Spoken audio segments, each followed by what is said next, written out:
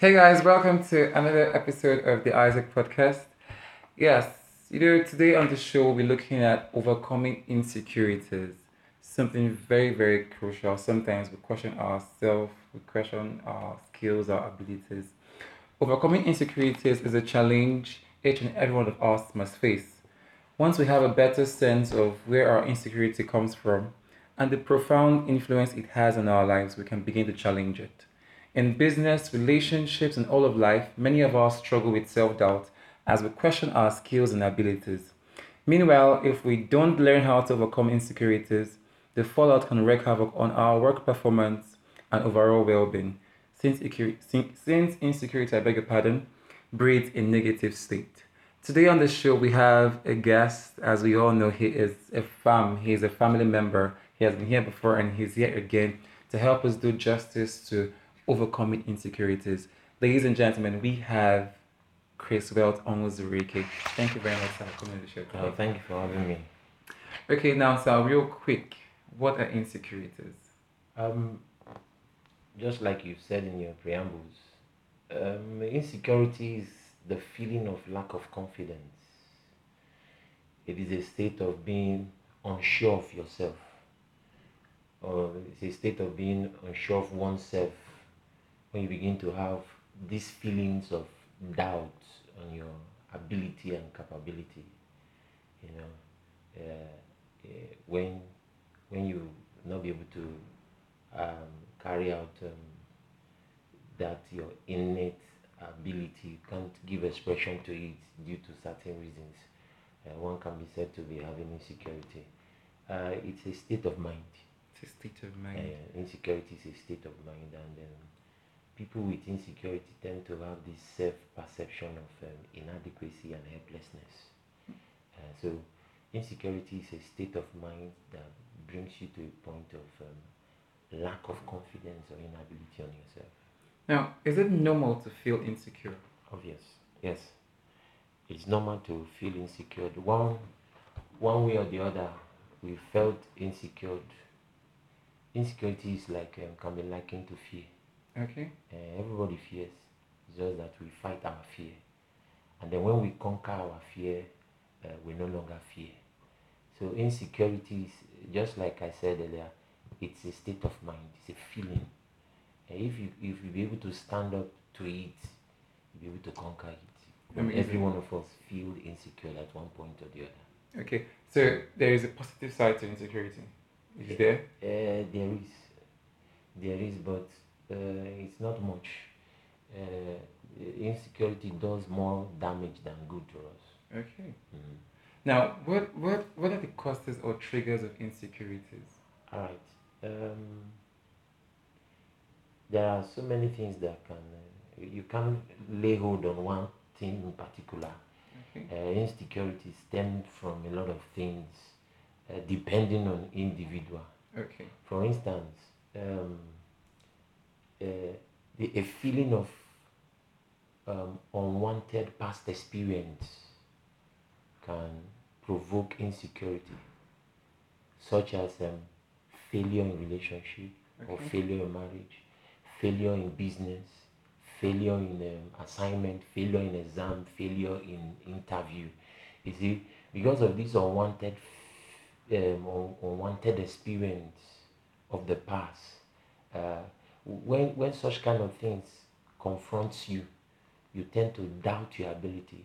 You tend to falter. Another thing that causes insecurity is low esteem. Low esteem in the sense that when I don't know if you've been among your peers, and you tend to look at them as people who have edge above you, and then you feel you can't meet up. That sense of inadequacy, that uncertainty, that if I decide to push this thing I want to do, will I be able to do it like these guys around me? Are you saying that? So such kind of things gives us this low esteem. Another thing that causes insecurity is disappointment in people or system. Okay. Maybe people have failed you before, or certain systems have failed you. You see, each time you come across people like that, or you find yourself in that system, you tend to be scared. You tend to be unsure of the outcome. Another thing that can cause insecurity is not being accepted. You know, when people have this feeling of unacceptance, it breeds insecurity. You just feel that people don't really appreciate me. They don't really accept me for what I do, for what I can do. Now, this unacceptance can also be, it can come in another form, in a form of you not also accepting yourself for your uniqueness. Yes. Okay. There's something unique about you. Now, if you don't accept that your uniqueness, and you begin to look at your uniqueness as a disadvantage. For instance, I don't know if you've seen people who, by stature, not too tall, don't have height. You tend to hear them make statements like, "It's because I'm short." If to say at all, you know, those kind of things. Now, this is those kind of things breeds insecurity. You just setting limitations. Thank you. It stems from that nature that if I'd been taller, probably I would have earned respect. I would have earned respect. I would have earned acceptance. People would have celebrated me more. So those kind of things breed insecurity. Another thing that breeds insecurity is our background. How do I mean? Growing up, how were you treated? You see, when you have a bullying parent, when you have an abusive parent, it tends to affect you. It tends to affect the way you look at things. It tends to affect your ability at confronting issue, expressing issue, handling issues. You understand me? Now you see, I don't know if you've growing up, you've been among children who went to nursery school and you went to public school, and then your parent tells you don't go, you don't know where your size is, you don't know where your size. Okay, I actually went to a nursery school. Okay. I never went to all right, so I went to a public school, and you see, because of our background, our upbringing, you know, when your parent look at you and tell you, please don't measure yourself with this category of people, you won't be able to fit in. You know, these kind of things, as you grow up and you begin to meet certain class of people in life, you always feel insecure. You see, when you are in the midst of such kind of people, you see yourself feeling insecure. So there are a lot of things. It's not something we can really put our hands on it. Yeah. So there are a lot of things depending on individual. Some people tend to see life as competition. So because they tend to see life as competition, if they cannot measure up, they begin to feel insecure. So now, real quick now, how do I stop feeling insecure, or how do I overcome insecurity, or rather, how do I deal with insecurity? Have a can-do attitude. Have a can-do attitude. Have a can-do attitude.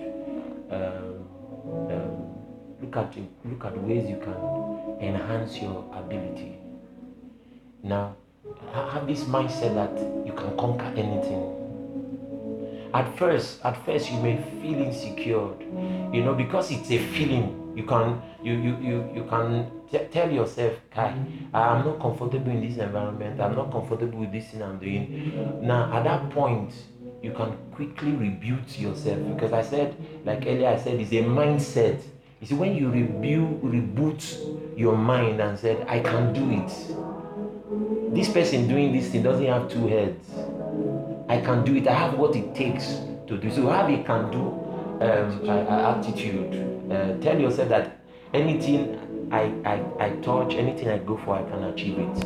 Wow, amazing. Yeah. Thank you very much, sir, for this amazing word of wisdom. Yeah. So guys, insecurity is good to some extent because it makes you work harder.